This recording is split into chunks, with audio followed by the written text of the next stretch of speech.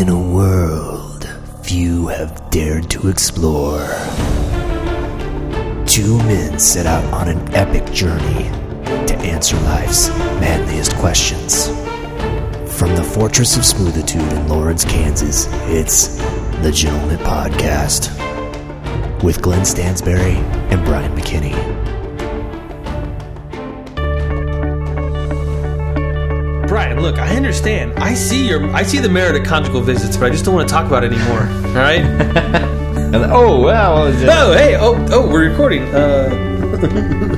Welcome to the Gentlemint Podcast. I am Brian McKinney. I'm sitting to the left of the big shot, Glenn Stansberry.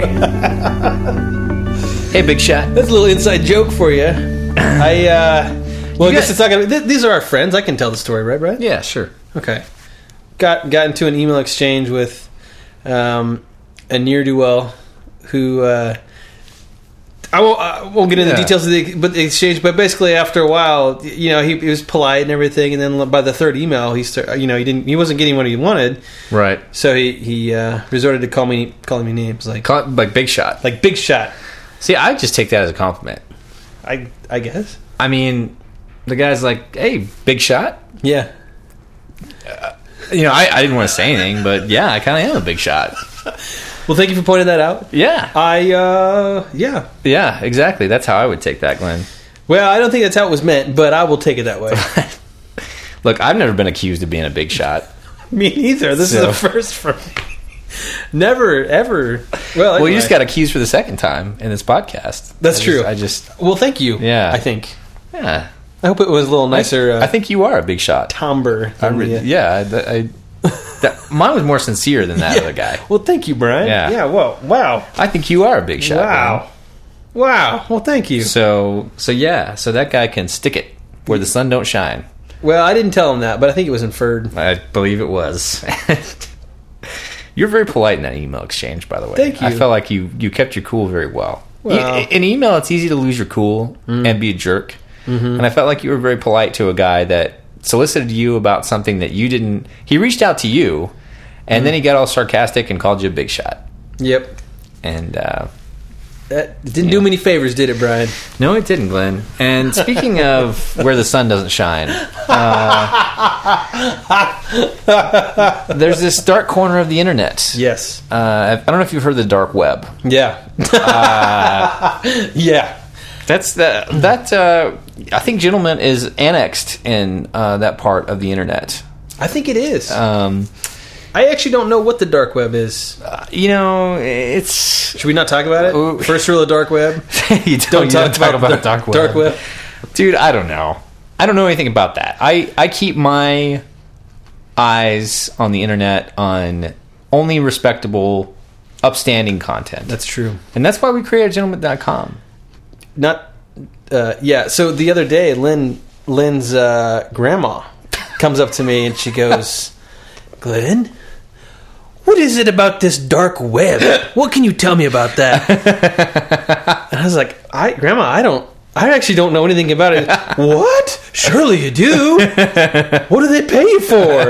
Yeah. Well, it's a good point, but it's a good question. Yeah, she knew about it before I did it. Wow. Apparently it's really making the rounds. Well, I wonder what Lynn's grandma's up to on the internet. She's got a Kindle, and that's about topping out her. Ooh. Yeah, I mean, it was pretty impressive. She can get what she needs to. But anyway, okay, that's my story about the dark web. Well, anyway, let's steer this back on course, Glenn, as much as we can. Okay, we're creators of a site called Gentlemint.com. Mm-hmm. Gentlemint.com is a great site to go visit to learn about the dark web that we know nothing about, and just have some fun. The internet should be fun. It shouldn't be all gloomy, doomy, moody, emo. Mm-hmm. You know what I mean? It should be fun, and that's what Gentlemint.com is. It's a big pile of fun on the internet. It really is. There's lots to be had. Lots of fun to be had. There's lots of fun. You can do almost anything on Gentlemint.com. If you have an Oculus Rift headset, you can see a 3D version of Gentlemint.com. Wow. Yeah, it's amazing. It's like you're actually like inside the tax. Yeah, it's impressive stuff. But it's highly technical. Yeah. But anyway, we're going to get more into that later, Glenn. Visit gentleman.com if you want to follow along with the podcast, see what the links are from the episode. You can visit podcast.gentleman.com. If you want to get in touch with us and call Glenn a big shot, the best way to do that is not through email like that other jerk did. The best way to do that is to send a letter over to the Gentleman Mailbag at P.O. Box 442305, Lawrence, Kansas 66044. We will take your letter. We will read your letter. We will consider it. We will think about it. And we will act upon it by 2 days, at least 2 days. By at least 2 days. That's our guarantee. Our personal guarantee is that we will read your letter and we will contemplate it for 2 days. Then we will stick it on the Hall/Wall of Fame, which we all know and love as the Hall of Fame. And we'll talk about it on Gentleman Podcast. Yes, we will. That's a lot of stuff that gets done just by sending a letter to the Gentleman Podcast. There's a series of protocols. It is. It's like the checklist before turning the key on a nuclear explosion. Right. You go down the list every time, and we're trained over and over again on the letters to the Gentleman Mailbag to do that exact scenario every time. We've drilled extensively, exhaustively on this. Yeah, exactly. Every night we're working on it. So every time it happens, it's always a little mini explosion. Exactly. So if you want to be part of that nuclear explosion, you can send us a letter. P.O. Box 442305, Lawrence, Kansas 66044. If you don't want to do that, if you want to send us an email, none of that stuff will happen, but we might talk about your email on the Gentleman Podcast. That's right. So a little bit of a preference towards getting letters. But if you're in a pinch and the only thing you can do is send an email over to us, we'll still take the email. Yep. Or hit us up on Tinder. Yes, Tinder, or hire us as Uber drivers. Right. Those are basically the only 4 ways to get in touch with us. Okay, Glenn. Well, let's move into some interesting posts. Oh no, we're not. Oh, I broke the rules this time. It's usually Glenn. It's usually Glenn. Hey. It's usually Glenn. Let's not. I totally failed. Okay, right. That's all right, Glenn. Dusting myself off. I'm moving on. And it's not fair because we're going to talk about the drink of the week, and this beer that we're going to do tonight is a legendary beer. It's a larger than life beer. It's all about the high end of life and living life the best way you can. This is a beer by a little known craft brewer called Miller. Is that with 2 L's? Miller or Miller? Miller.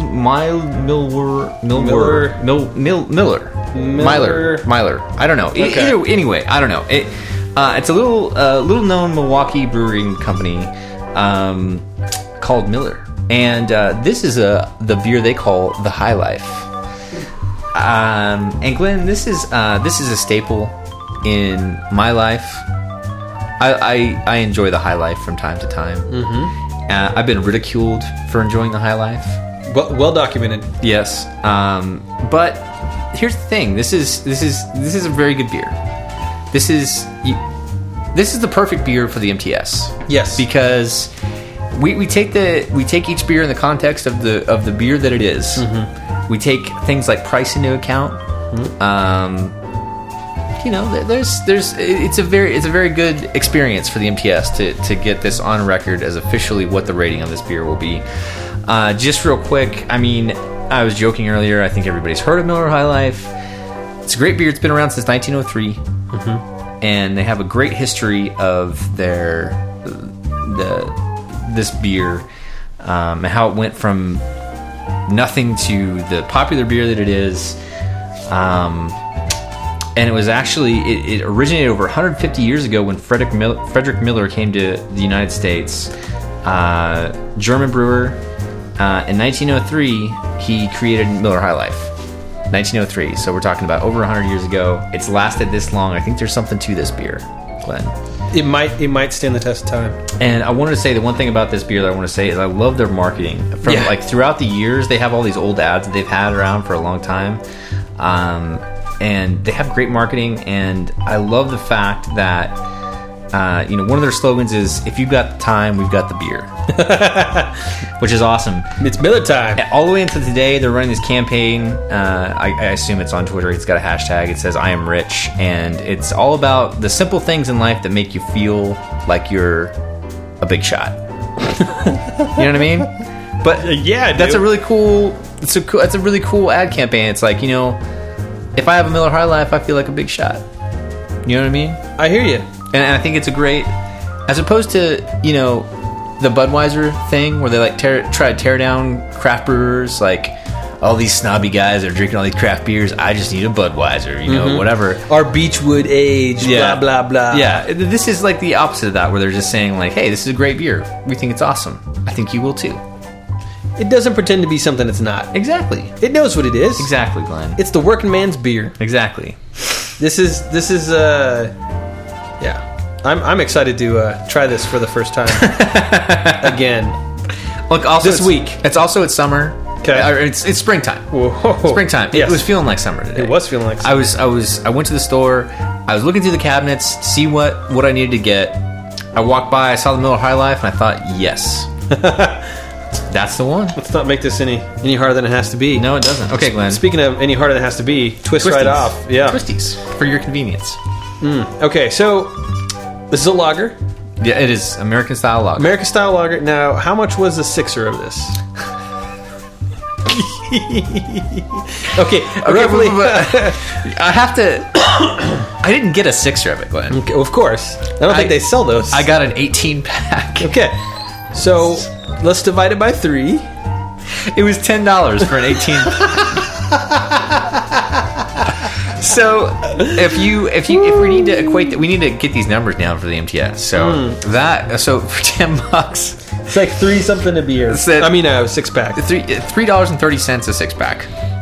Okay, let's just say with tax. That's how much. No. Okay, you know, all right. But the other ones are without tax. So that's true. $3.33 per 6-pack. So it's roughly a third of what we normally have. That's going to help. That's going to go a long way. I had to look this up. It's very hard to find how many IBUs. It's like 2. I went to a very unreputable site on the dark web to find how many IBUs are in Miller High Life, and they said 7. 7 IBUs. So, all right. I'm just going to take them at their word. That's right. We're just going to assume that is correct. And the alcohol by volume is 4.6. You know, Miller may not even know. They might even know how many IBUs are in it. So, I don't think anybody knows. Doesn't matter. Yeah. Cheers. All right. To the High Life. To the High Life. Oh, yeah. I was thinking summertime porches, wind blowing through the trees. I should have mowed my lawn and then come over here. Birds chirping in the background. You know, on their website, they have all that nostalgic ads. And this is the beer that I imagine in Shawshank Redemption, where the Suds. Yeah, he's got I just want a bucket of Sud for my boys. Yeah, and it's a High Life. It's got to be. Yeah, I want to get a bucket of Suds of these. Yeah, 6 of them in a pail. You can get 18 of them for it's a big bucket. $10. It's like bobbing for it bud. It fills your fridge, bud, man. It fills your fridge with beer. $10, and it fills your heart with cheer. What makes you feel more than a big shot than having a fridge full of beer and only cost you $10? It's like you cheated somehow, but haven't gotten caught. You fell into winning at life by getting this beer, and that's how I feel when I get a Miller High Life. Okay, Glenn. So let's throw this into the MTS computer and find out what gets printed out. What's your call on the MTS? Let's input some variables here. All right, so it's 3.33 per 6-pack. Yes, exactly. $3.33 per 6-pack. Which is really going to mess with my, everything. It's a very tasty beer. It's not complex. No. You know, is it the best beer you've ever had? No. I mean, in terms of... Yeah, but it's good. It's an American style lager. It's nice and refreshing on a spring night. I will say I would rather have this than quite a few of the beers that we've had before on the show. Agreed. I'm not making that up. I'm serious. Yeah, I we've totally had some agree. Stinkers. Yeah, we have. We have. Hibiscus goes. Most of them are. Early on the show, we did a bunch of weird mixed drinks, which turned out to be terrible problematic because I fell asleep by the time the show was over. So I'm glad we got away from that. Yeah, that was a terrible idea on my part. Well, all right. So anyway, okay. All right. So what's your score? So, I don't know how to. This does not compute. All right, so very cheap, low IBUs, almost medium alcohol content. I mean, what is it? 4.6. 4.6. All right, so a little bit lower than normal, but you know, but still winning a lot on the price side. Yeah. Okay. I mean, I got to give it like a 17, right? Yeah. You No. could. The MTS computer will take care of the rest after you. Well, okay. I don't. Why don't you go first? I want to think about this a little bit more. 9.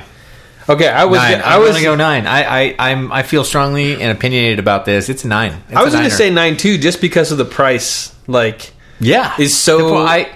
Yeah, Okay, let's think of what else you could buy for this amount of for money. $10. Red Dog. Okay, $10. Red Dog is no high life. $10 will get you PBR maybe. $10 will get you a Craft Brewers 6-pack and maybe like a if they do the build your own 6-pack, will get you one bottle of some other craft brewers.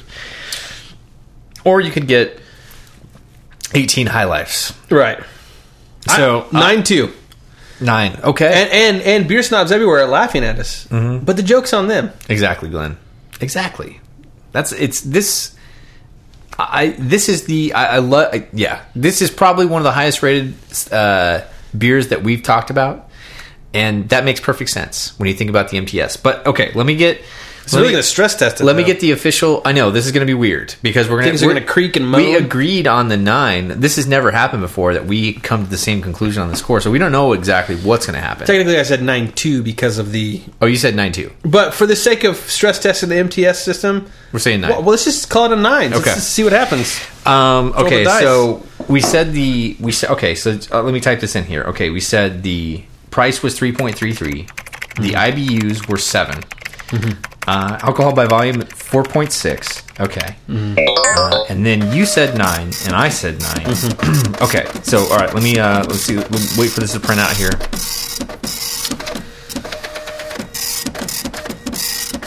Okay, here comes it. Okay.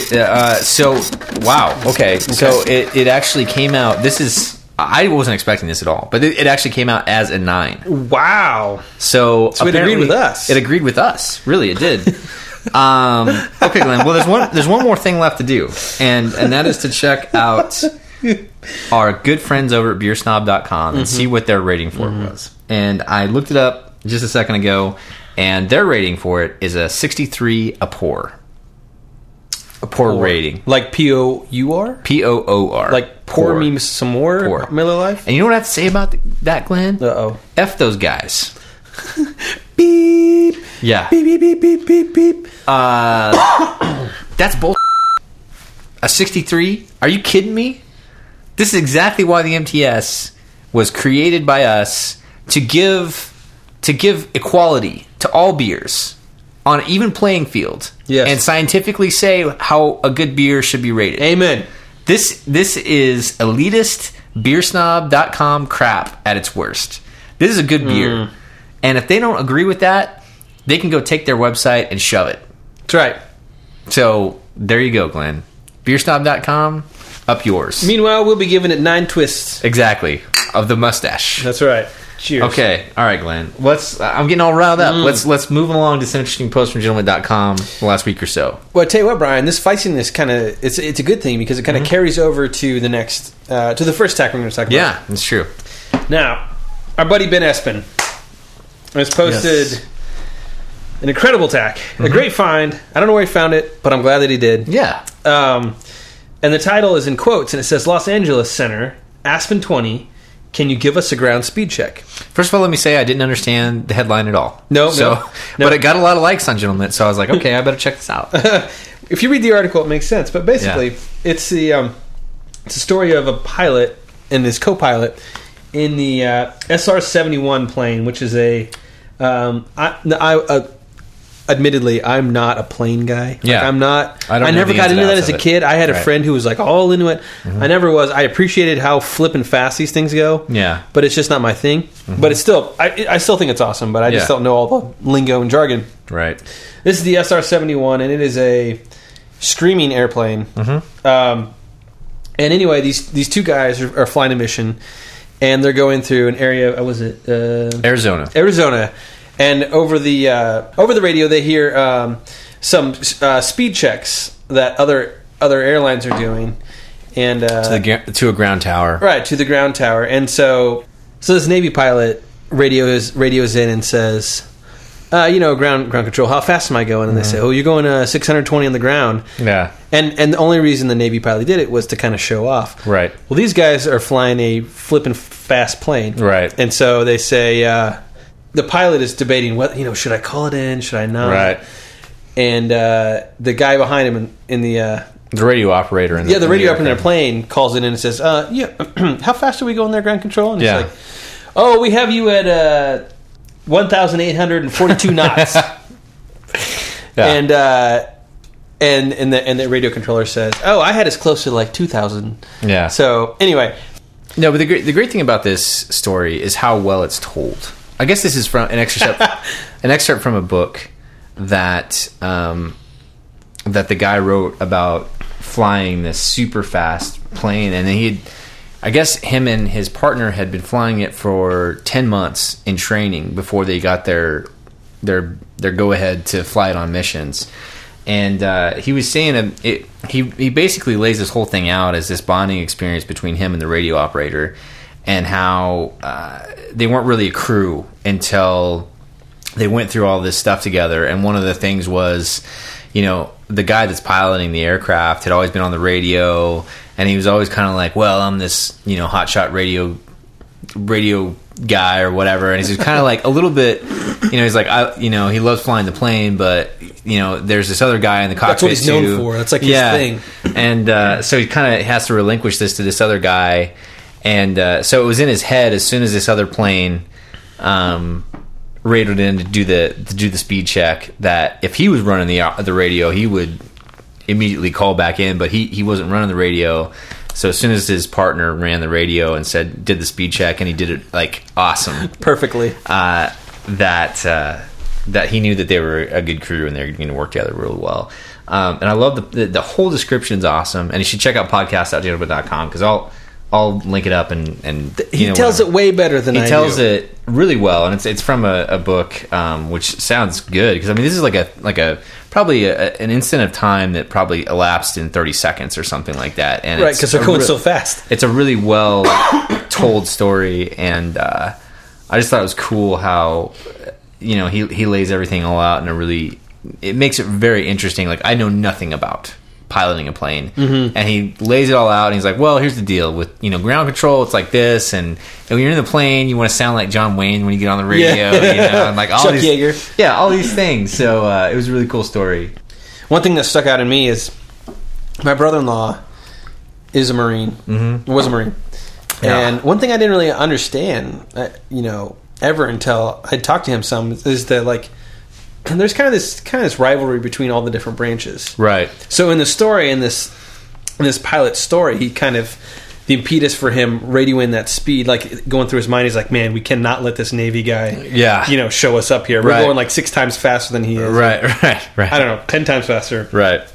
And but yeah, there's kind of a rivalry between all the branches, and I think it's more friendly than anything, but yeah. I wouldn't know. I wouldn't know either. I've heard the same thing about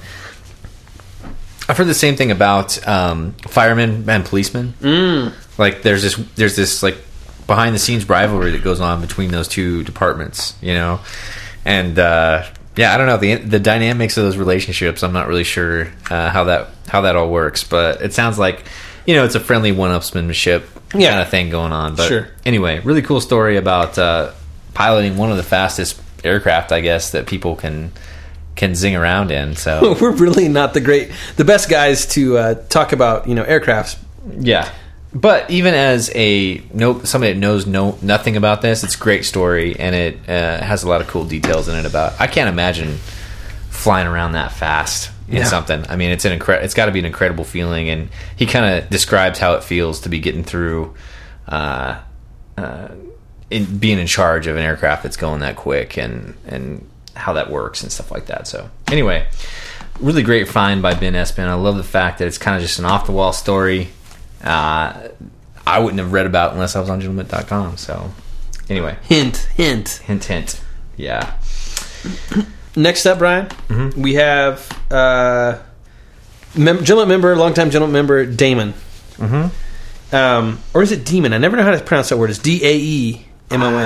Is it another way to say demon? Or is it don't Damon? know. I think it's Damon. Well, I'm not sure. I use that. It's a computer term that I see all the time, and I'm not exactly sure how to say it. wait, did I spell it? And now I feel bad because we're talking about the guy on the podcast, and we don't even know how to pronounce his name. Hold on. Demon. Okay, Demon. All right, Demon. so it's pronounced Demon. Okay. Now we know. Now you know. Daemon. Yeah. Demon. Mm-hmm. Regardless of how you say his name, the facts remain the same. Exactly. He has posted. He or she, who knows who it is. Right. This person has posted amazing things over the course of Gentlemint. And we've talked about it before on the podcast for sure. But this one's really good. It's from the site Factually Gizmodo. And the title is 50 years ago, NASA astronauts smuggled a corned beef sandwich into space. If you know anything about space travel, And I do. and Brian does, it's that they have to go to extreme lengths for just about every aspect of normal everyday life. The food you eat has to be particular. The things you drink, how you drink them, how you go to the bathroom. Right. I don't even know how you take a shower. Anyway, so there's all these things you and I don't have to think about. Like Miller High Life, forget about it. Yeah. Glass bottle, that'd probably kill somebody. Yeah. I don't know. But the story goes is that 50 years ago in 1965, the astronaut John Young was on a mission, the Gemini 3 mission, and he casually reaches into his pocket and pulls out a 2-day-old corned beef sandwich from where? From, someplace in it's a some Wolf's deli. restaurant and sandwich shop. Yeah, which apparently makes an incredible corned beef sandwich. I'm gonna try it. I'm on Earth, so I can. Yeah, no, don't have to put it in your astronaut suit. Yeah, exactly. For a couple of days. And he pulls it out as kind of like a prank and breaks off some for his buddy. And but they had to they could only take a couple bites because as soon as they broke it apart, pieces just went everywhere. Crumbs of the bread and everything like that. Yeah, which apparently is a problem in space. Yeah, well, so here's the thing. This was the first two-man space operation. And he was just kind of pulling a prank, or whatever, but they had just spent, the country had just spent, millions of dollars trying to figure out food in space. In the 60s. And they gave him all this new space food covered in gelatin so it wouldn't break apart when they ate it.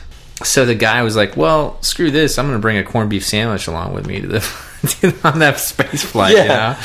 But apparently it really actually caused a stir because people were upset that they spent all this money to study space food and the guy just brought a sandwich up and started eating it, which I think is kind of awesome. And let me tell you something. If you are an astronaut and you are going up into space, the first two-man space, you got to expect that out of an astronaut. He's a maverick. Cowboy. He's willing to fly up there and risk his life. Space cowboy. You know... Let him take the sandwich. Look, I'd rather have a guy that's going to break the rules and bring a corned beef sandwich than the guy that's just going to eat the space food. So... I don't think there's any reason for anybody to get bent out of shape about that, but apparently it's a big deal. And then the best part about it is he was flying the first space shuttle in 1981. Yeah. And again, brought a corned beef sandwich with him. Ta-da! So, hey.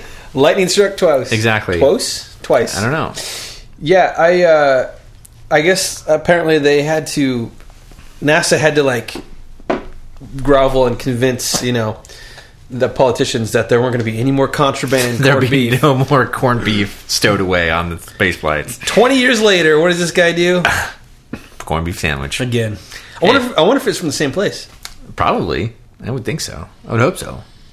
They must have made one heck of a corned beef sandwich. 2-day-old corned beef sandwich in your astronaut suit. Well, can you imagine the exchange between those two guys, though? They're up in the flight, and the other guy probably doesn't know anything about it, and he's like... hey, check it out. Yeah. See from his armpit, pulls out this corned beef sandwich. I got this corned beef sandwich. I got it past the guys at the gate. Oh, man. But anyway, yeah, so it's a cool story. I mean, we've talked about this before, which is something that I'd never thought about. I always think about these NASA missions and how scientific they are. I love the fact that there was somebody there, like, cutting it up, mixing it up, doing whatever the heck he wanted to. He's an astronaut, making history. He can do whatever he wants, which is awesome. What are they going to do, make him come back home? Yeah, I mean, exactly. Nothing. They can't do anything. I mean, he did have to face the Piper eventually, but somebody commented on the TAC and said something like, when you, or maybe it was it was on the story. When you strap yourself to a bomb and rocket yourself up into the atmosphere, you should be able to eat whatever sandwich you damn well please. Right. Well, wasn't the big argument? I mean, the argument was that because he ate that corned beef sandwich, he then couldn't eat some other food, other scientific food that they had made to study, basically. Which, man, sign me up for that mission where you're just on the flight and your job is to eat. Yeah. Yeah, they should have had one of us along. Pass the dehydrated turkey. Yeah, exactly. Maybe some gelatinous steak is delicious today. Okay, Glenn. Well, speaking of gelatinous, there's this next tack from Razorback, and this was highly controversial. It really stirred my emotions, and this is really going to divide probably 3/4 of the gentleman community. 3/4. Wait, I'm saying like 25% of the gentleman community will be like, "Yeah, this is totally true. I concur." And then 75% of it will be like, no freaking way. This is not true. The title of the TAC is Science Shows How Drummers' Brains Are Actually Different from Everyone Else's. And this title, I can tell Razorback's a drummer. Because this title is all about... Sweet redemption. This article is all about how drummers that are good at keeping pace are actually good at problem solving as well. There's a link between problem solving ability and being able to keep pace as a drummer. And also the article goes on to say that having somebody in the band that actually keeps a good pace increases the abilities of the people around them. So there's some kind of a weird like rhythmic high that the rest of the band gets on when the drummer's doing a good job. Well, you're not thinking about trying to keep up and stay on beat with the drummer who's erratic. You're right. Your mind is free to go and worry about other things. Do your thing. Look, here's the thing, though, Glenn. I'm a guitar player, so I think this study is complete BS. I mean... Ooh. Fighting words, Brian. Look, I'm a pretty good problem solver, and I'm a guitar player. And that means this article is completely made up. No, I actually commented on this article, and I said something to the effect that I think there's something to this, and I think that one of the things I thought about when I read through this story was that I've seen a ton of local bands. I've seen I don't know how many hundreds of shows by local bands, and there's just a few that stick out to me, and they're the ones that became actually somewhat successful either regionally or nationally. And the thing they had in common, all of them, was that they had a top-notch, excellent drummer. Yeah. That was what separated them from being an okay band, a good bar band, to being that good band that you knew was going to make it, Yeah. So I think there's something to it. I will play devil's advocate here. What about the White Stripes? Right. That's it. That'd be a good anti-argument. Because Meg White, whatever her name is. Yeah. I'm not that big a fan of White Stripes. Like I could take it or leave it. Yeah. But they had a lot of commercial success. She basically, and she was basically encouraged to be a terrible drummer. Yeah. From day one. Yeah. And they were pretty successful. Okay, so this is complete BS. It's all about the guitar player. See? It's all about the songwriter. It's all about the guitar player and the songwriter. Because, it's all about Jack White. He's still famous. No one even knows who Meg White is anymore. Like, who is she? I don't know. It's all about Jack White. Well, and he's the guitar player. I'm just throwing it out there, Brian. Look, that's a great point as far as I'm concerned. I mean, I don't know, man. Like, Mick Fleetwood is like a rock. I mean, that dude... Yep. He's known for his like steady timekeeping. Man, I could rattle off. I was thinking about Mick Fleetwood. I was thinking about John Bonham. Yep. I was thinking about Neil Peart from Rush. Yes. Man. I mean, even like somebody like Ringo Starr, which was kind of but a very but he's very talented. That's what they needed. Exactly. That's what the Beatles needed. Exactly, and it was very different what he was doing on the drums at the time. Man, so many good drummers out there that really make the band. U2's drummer, name escapes me. Yeah. Gosh, what's his name? Larry that dude is something. What? Is it Larry something? Or Larry? That's the band. bassist. Yeah. Well, anyway, I should know. All these bands have really. I mean, it's crazy, man. I don't know. So I think there's something to it. I think there's something to it. Yeah, you have one example. I have like 10. So, all right, I'm just throwing it out there. I think maybe it could work both ways. Maybe you either need to be a really terrible drummer or a really good drummer, and then anything in between is not a good thing to be. I think the really terrible drummer thing probably not. I would say 99 out of 100 times that's probably not a good recipe for any band to have a terrible drummer. Mm-hmm. So I don't know what the deal is with the White Stripes. That was just a weird.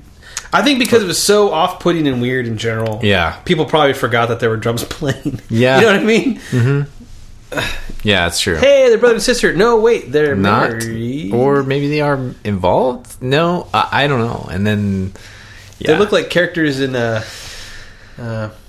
Scissorhands or something. Anyway.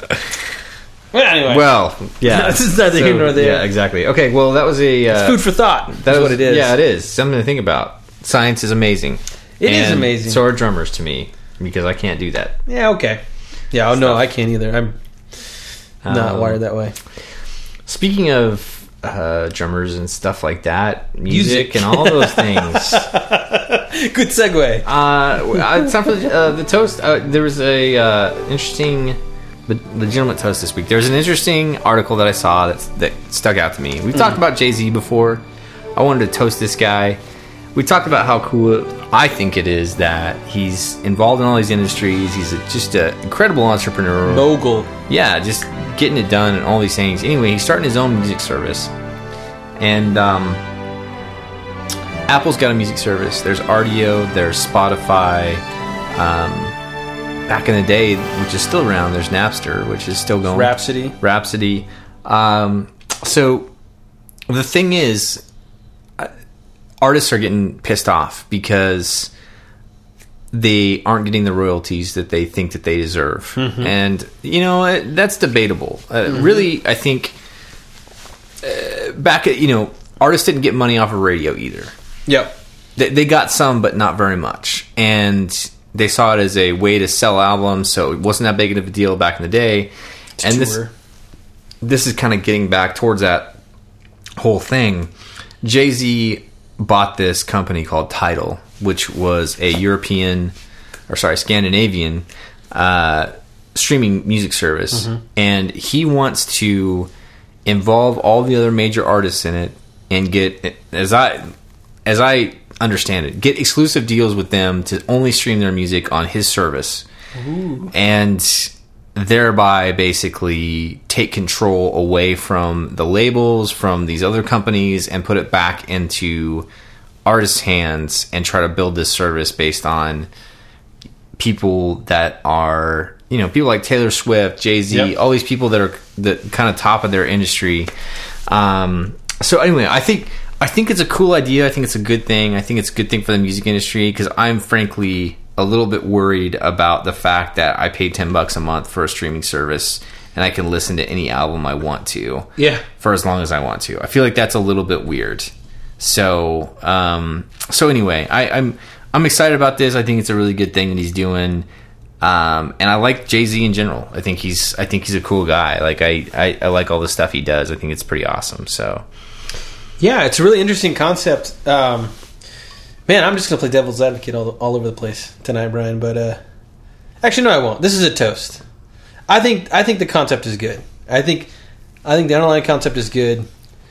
I mean, it'll be interesting to see how it all shakes out with the new problem of, all right, you're not paying companies anymore, you're paying individual artists. Mm-hmm. You know what I mean? Mm-hmm. I think a lot of the problems with the streaming music stuff isn't necessarily from, like, the top dogs, right? They don't really, I mean, you know, it's nothing to them. They're touring. It doesn't matter if people are getting paid or not, if they're getting paid or not to have people listen to streaming music. But it's like the middle to lower guys who have albums out there that get, you know, 1,000 plays or 2,000 plays. Mm-hmm.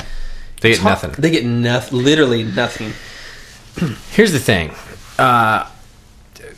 Unless you were U2 or Jay-Z or Taylor Swift, you never made money off CD sales. No. Never. I mean, you had to record your album. You paid your record company hundreds of thousands of dollars or millions of dollars to make the record. Mm-hmm.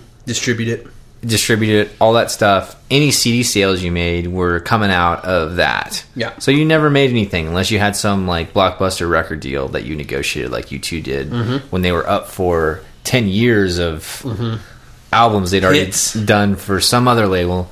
So no one was no artists were making any money off CDs. Like, it was all labels. And apparently now with the streaming services, basically the labels signed away their rights. Supposedly, they signed away their rights for interest in Rdio, for interest in Spotify, stock interest, and a big payday. Basically, is like one final cash out for these companies, and before it all goes under. Basically, yeah, that's basically what kind of happened, as I understand it, anyway. So the problem is that obviously artists aren't getting anything, but this is the way that's been for the last 100 years. I mean, there's always been people taking advantage of everybody that's not a top tier artist and making money off their stuff.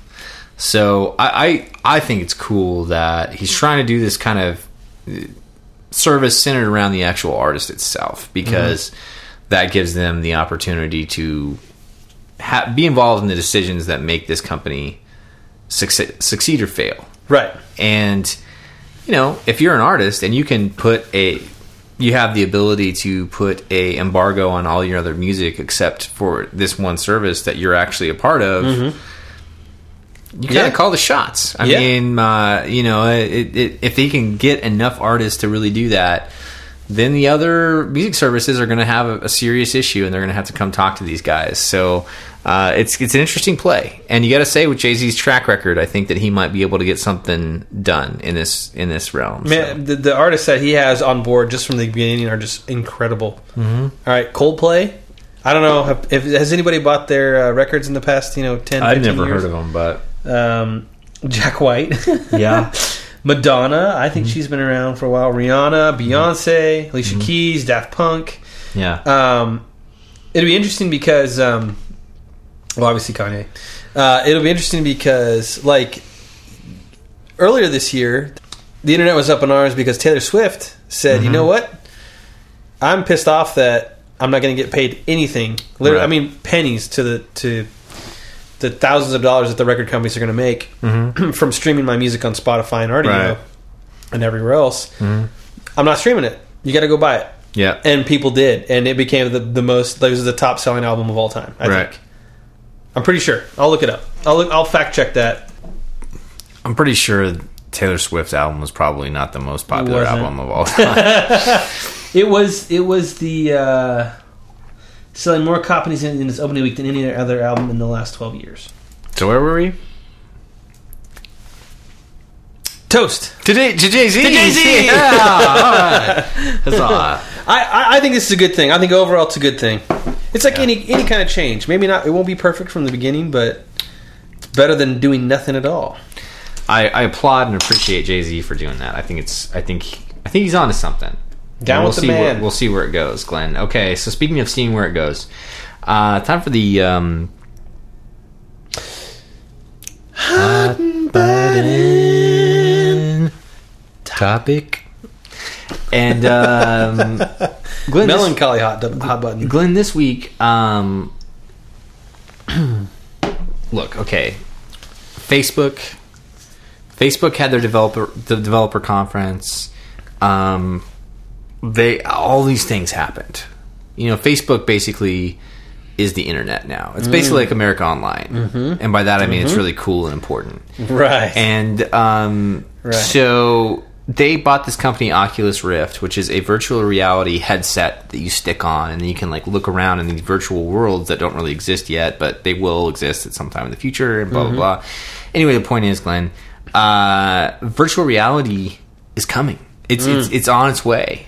And we know this. We know this for a fact, because virtual reality is going to be coming to the pornography industry.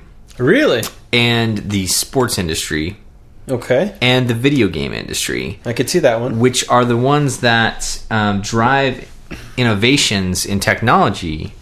And this quote from an article I read on USA Today, it says, video games and pornography are both $100 billion global businesses capable of establishing market trends ranging from heavy-duty graphic processing units to the now-defunct VCR.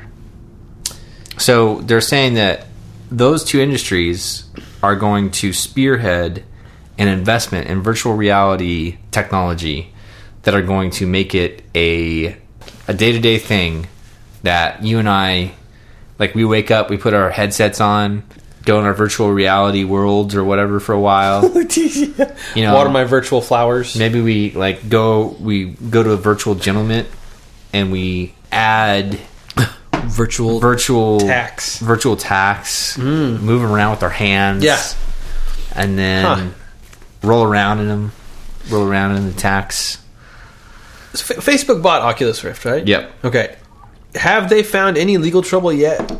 Because they clearly stole that idea from Back to the Future 2. Back to the Future 2.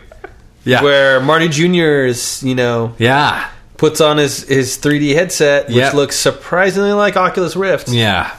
Oh, no joke. Yeah. I'm surprised the patent trademarking laws haven't come into play here. This sucks, right? From that movie, what do we get first? Not the hoverboard. Nope. Not those awesome sneakers. Not the Pizza Hut pizza machine. Dehydrated. Yeah, exactly. No, we get the crappy 3D glasses that no one reality likes. That isn't real. Yeah. Well, look, Facebook said that their videos, if you use the special 3D virtual reality video technology to record your video, you could hook up your Oculus Rift headset if you own one, which no one does, and then you could watch the videos in your Facebook stream that are 3D with your... I don't know, I lost my train of thought because it was so complex to figure out how to get from A to B, but the point is, like, there could be virtual reality videos in your Facebook stream. I don't know, man. I'm gonna say that this isn't gonna be... I think this is gonna be just like that thing... the precursor to the DVD. There was that, like, it looked like a giant record, but it was a DVD. Remember that thing? Yeah, Laserdisc. Yeah, but I mean, like the actual massive Laserdisc. Yeah, Laserdisc. It was like a record. It was like a record. Yeah. I think I've got one somewhere. Really? Like the actual player or the record? No, like the Laserdisc. Okay. Yeah, we had them in our library at school, and that's the only time I've ever seen one. Yeah. I think this is going to be like that. Somebody in a lab somewhere was like, "This is brilliant. This is going to change everything." I would liken it more to like Google Glass or something, where maybe eventually at some point, if technologies that we're not really aware of right now make themselves aware, like, if Google Glass had some engineering leaps that made it not so dorky and stupid, and batteries and all this stuff, and like all these things have to fall into place. But if they do, I could see how Google Glass could be successful. Yeah, I could see how virtual reality could work. But like one of their examples of a success with this technology is this thing called Time Walk, and it's a project that allows a virtual reality visit back to the early days of Mill Valley, a San Francisco suburb. Mill Valley? You mean the suburb in Back to the Future? That's Hill Valley, not Mill Valley. Oh, okay. But if you look at the picture of it, it looks like a pixelated version of Oregon Trail. And I don't know. Pog got consumption. Yeah. You're stranded 7 days. I just don't understand. I mean, what do you? I don't. It just doesn't. This whole thing like doesn't make any sense to me. Like I don't get it. Like maybe it's one of these technologies that I'm just it's far ahead of its time, and I'm looking at it and I'm like, man, I have no idea, and I'm clueless, and I just don't know that this is going to take over the world. But it seems like this is really they're saying this is different this time. That virtual reality's been around for a long time. The processors, the GPUs, all the stuff that it takes to make virtual reality, we're at a point where this is really going to happen. And I just don't. I'm not on the same board with that. I mean, you look at the pictures of the people that use it; they look freaking dorky, you know? Yeah, it's like looking at somebody while they're looking at their phone. Yeah, except worse. So here's my prediction, Brian. Whether or not this takes off, that's I don't know. I could see it take it off. Yep. But I will predict this: that when that thing takes off, where you have all these virtual reality opportunities to be in virtual realities, I guess I don't even know what the terminology is because it's this new. Okay, the ability to be in a reality that's not real. Yeah, is the pushback is going to be people are going to be wanting to do more things face to face, wanting to it's that natural pushback where you on one end of the spectrum you have all this new weird virtual reality. On the other end of the spectrum, people are going to rebel against it and say, I want to be outside. I want to actually look at something and know it's real and touch it. And, Well, yeah, and here's the thing: is like this article that I was reading said that one of the most important aspects to it that they think is going to really catch on is the sports, live sports. Okay, but you're not just like limited to your seat. You can sit there and watch the game in your virtual reality headset. You can fly to different parts of the arena and see the game. See it from the ceiling or wherever in the arena or whatever. And I'm sitting here thinking like, all you want to do is have a very good vantage point like you have right now on television, right, and watch the game. You don't need to be flying around places or anything like that. From somebody that watches sports all the time, that would be annoying. There is virtually no reason to have a virtual reality headset on to watch a sporting event. Like you would want to watch it on TV way more than you would some weird virtual reality thing, because what are they going to do? Stick you in the stands where you? Yeah, I mean, it makes no sense to me at all. And I think it's one of those deals where they got all excited about the fact that here's the killer feature of a virtual reality sporting event. But it's like, no, you got it right the first time. It's fine to just sit on your couch and watch a very good viewing angle of a sporting event. Right. And that's good. And I mean, that's pretty good, so. I don't want to paint with too wide of a brush here, but do you think this is more of a product of like people who don't watch sports? Yes. Sports. Exactly. Sports, making something for people who watch sports? Exactly. It's a bunch of technology nerds saying like, this is going to revolutionize watching sports like the replay did or something, No, the replay is useful. yeah, exactly. Yeah. I want to know. The replay is like, wow, this is like a incredible like innovation. Like I'm floating right next to the ball. Now I am the ball. Yeah, exactly. Come on, guys. Actually, that would be kind of fun if you could turn into the ball. That's the thing, is that there's no physical possible way that they could give you that. No. Good of it. I mean, anyway, this is a stinker. It's a stinker, man. It's a big. This is a Facebook. They're trying to like. I'm trying to be Google. Yeah, they're trying to be Google, and they should stick to what they do well, and do that, and stop trying to take over the world, because that is not going to work in the long run. No. Especially when you got Zuck at the head of your company. Man, how much did they spend for that company, too? It was a lot. It was like $1 billion. They're just throwing around money like it's no big deal, Well. Yeah. Anyway. No, we're kidding. We love Facebook. Look, we'd love to have Zuckerberg on the podcast. We'll talk to him about technology and stuff. It would be pretty boring, because Zuck's boring. He's really boring. He is. His interviews are painful. And anyway, he has no charisma. Not that they're more painful than our podcast. Well, nothing's more painful than our podcast, Glenn. But anyway, it's a labor of love. Okay, Glenn. Well, we're both agreed then that the virtual reality is a great song by Jamiroquai. Yes, but not. And great video. Not music video. Not. That's virtual insanity. But okay, close enough. Futures, but waiting. The idea of it in real life is terrible because it's not real. So it's not real life. No, so it's not a real thing. You will always be at odds. It's true. Look, I'm all for the dreamer, right? I'm all about, the concept of being able, just pushing the limits, all that kind of stuff. But when some money guy somewhere says, "Oh man, what would be great with this? Yeah. Sports. Yeah. You could be inside the popcorn container watching the game. It makes no sense. You could be a tassel on the cheerleader's skirt. Yeah, that's a bad example. I haven't seen it, so it's hard for me to envision. And maybe I want to say everybody's got these things where they say like this technology is going to miss. This is terrible. This is a bad idea. And then all of a sudden it's like, wow, this is amazing. It's great. So I don't want to be that guy, but I want to say that from what I know now, this seems like an absolute train wreck of a bad idea. Facebook, this isn't like they're making another web product. This is like they've got another arm of the company that has never done anything like this before doing something. They're reaching, man. It's a big reach. They're swinging for the fences. Like, Can you imagine? Okay, for starters, Oculus Rift headset. I wonder how much that would cost. No idea. Anyway, we're beating a dead horse here. Yeah. Maybe we'll be wrong. I don't know. You give me outside any day. You give me a walk in the park.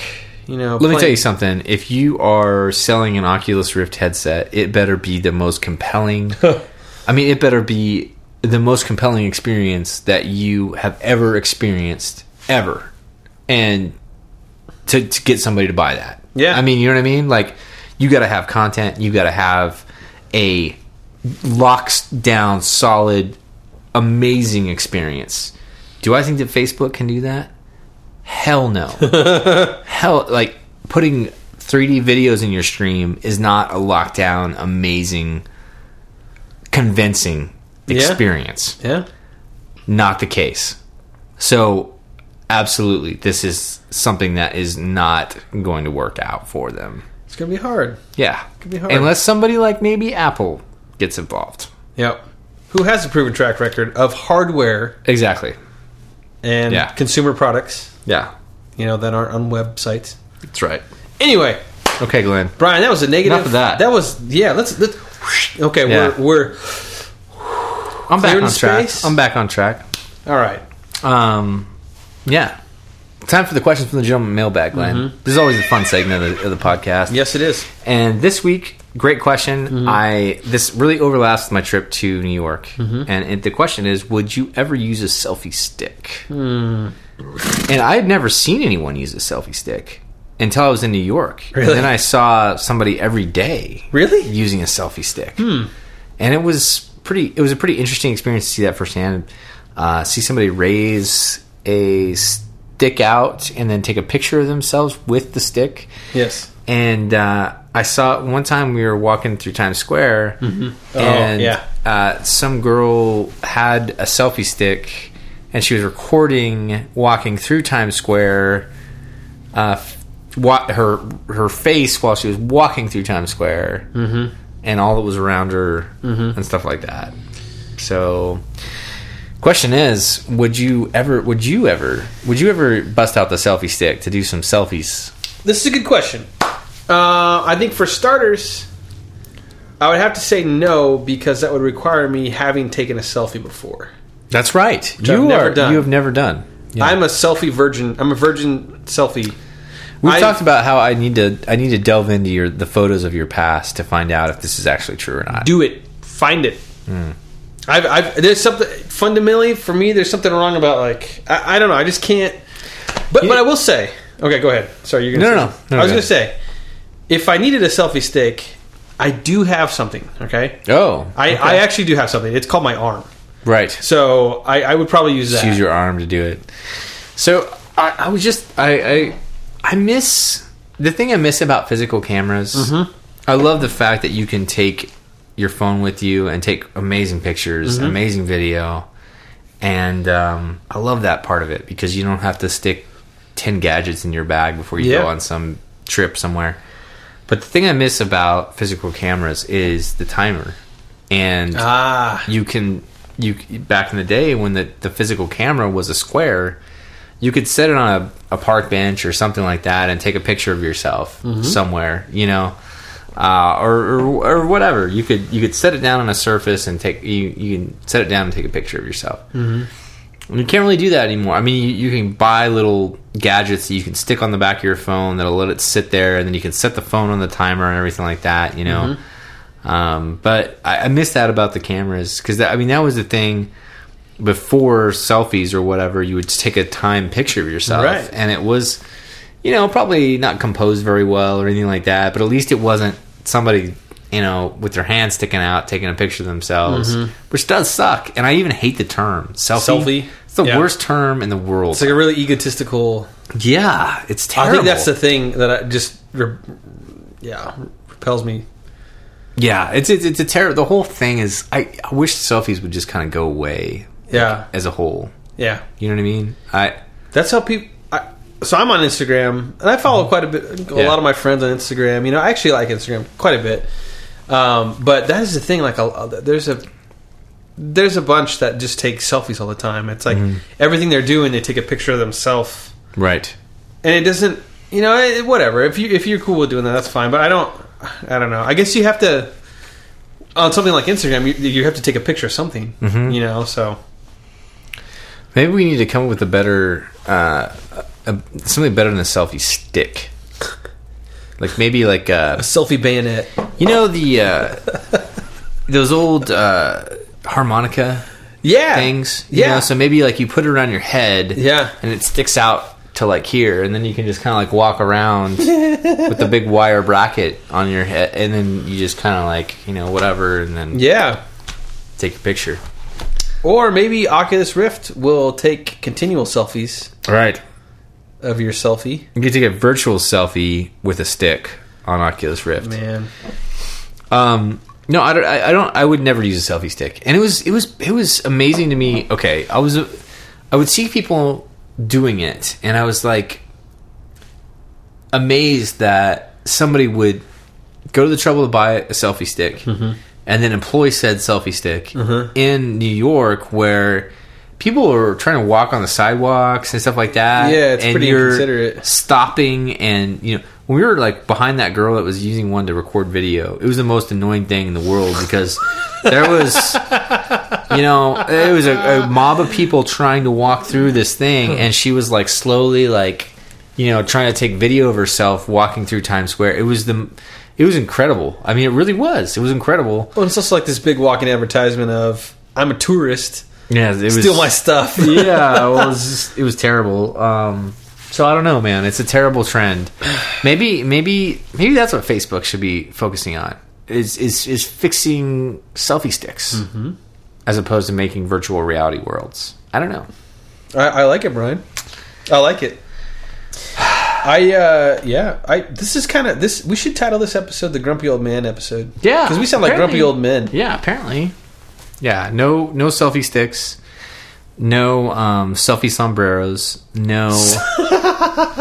That would be no awesome. Oculus Rift. Oh man, talking reality's bad hard about enough Facebook. as it is. But we had a lot of positive things we said, Glenn. We said we liked Miller High Life. Yes. We talked about the super fast aircraft. You called me a big shot. I called you a big shot, and I mean it. Wow. And so there's a lot of positives. So yeah, maybe we're a little bit grumpy old men, but if drinking Miller High Life and Glenn being a big shot is grumpy, I'm cool with it. Just a bucket of suds for my friends. That's right. That's right, Glenn. Okay, well, I think we both agree that we're not going to use selfie sticks anytime soon. Yep. That's an unfortunate. I don't know. It's an unfortunate thing that it seems like a weird invention. And you know, like when we were when my family was on vacation. We, like Lynn and I visited the place where I proposed to her in Colorado. Yeah. And there was a couple there, and they took a picture of us. Right. You know, as opposed to trying to make a selfie. And Right. Anyway, I'm being Nothing wrong with asking somebody to take a picture of you. Nope. That's what humanity's for. Yeah. Each other. Not virtual realities. That's right. But what's the Jamiroquai song? Virtual insanity. We are there for virtual insanity. Yeah. Okay. I'm a big fan of that. Virtual insanity. Yeah. Keep your insanity virtual, all right? Yeah, exactly. No more reality virtual. Okay, Glenn. Well, speaking of virtual insanity, that was the Gentleman Podcast, episode 53. Oh, man. What a long, strange trip it's been. That's right. Well, we're looking forward to episode 54. We appreciate you guys listening to episode 53, and we are a couple of big shots.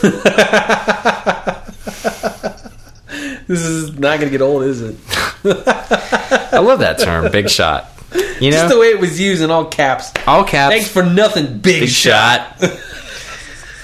We're a couple guys that's like the last term you should. I mean, that's what's great about it is that, you know, I what a great insult. It really was. Big shots. Yep. Yes, we are. Okay, Glenn. Well, we're definitely not big shots, but we can pretend to be. And we do pretend to be. We do pretend to be. What we don't pretend to be is done with this podcast. That's right. We're fully serious about that. Yes, we and are. We are. We're done with episode 53. Looking forward to episode 54. I'm Glenn Stansberry. I'm Brian McKinney. Thanks for listening. Thank you and good night.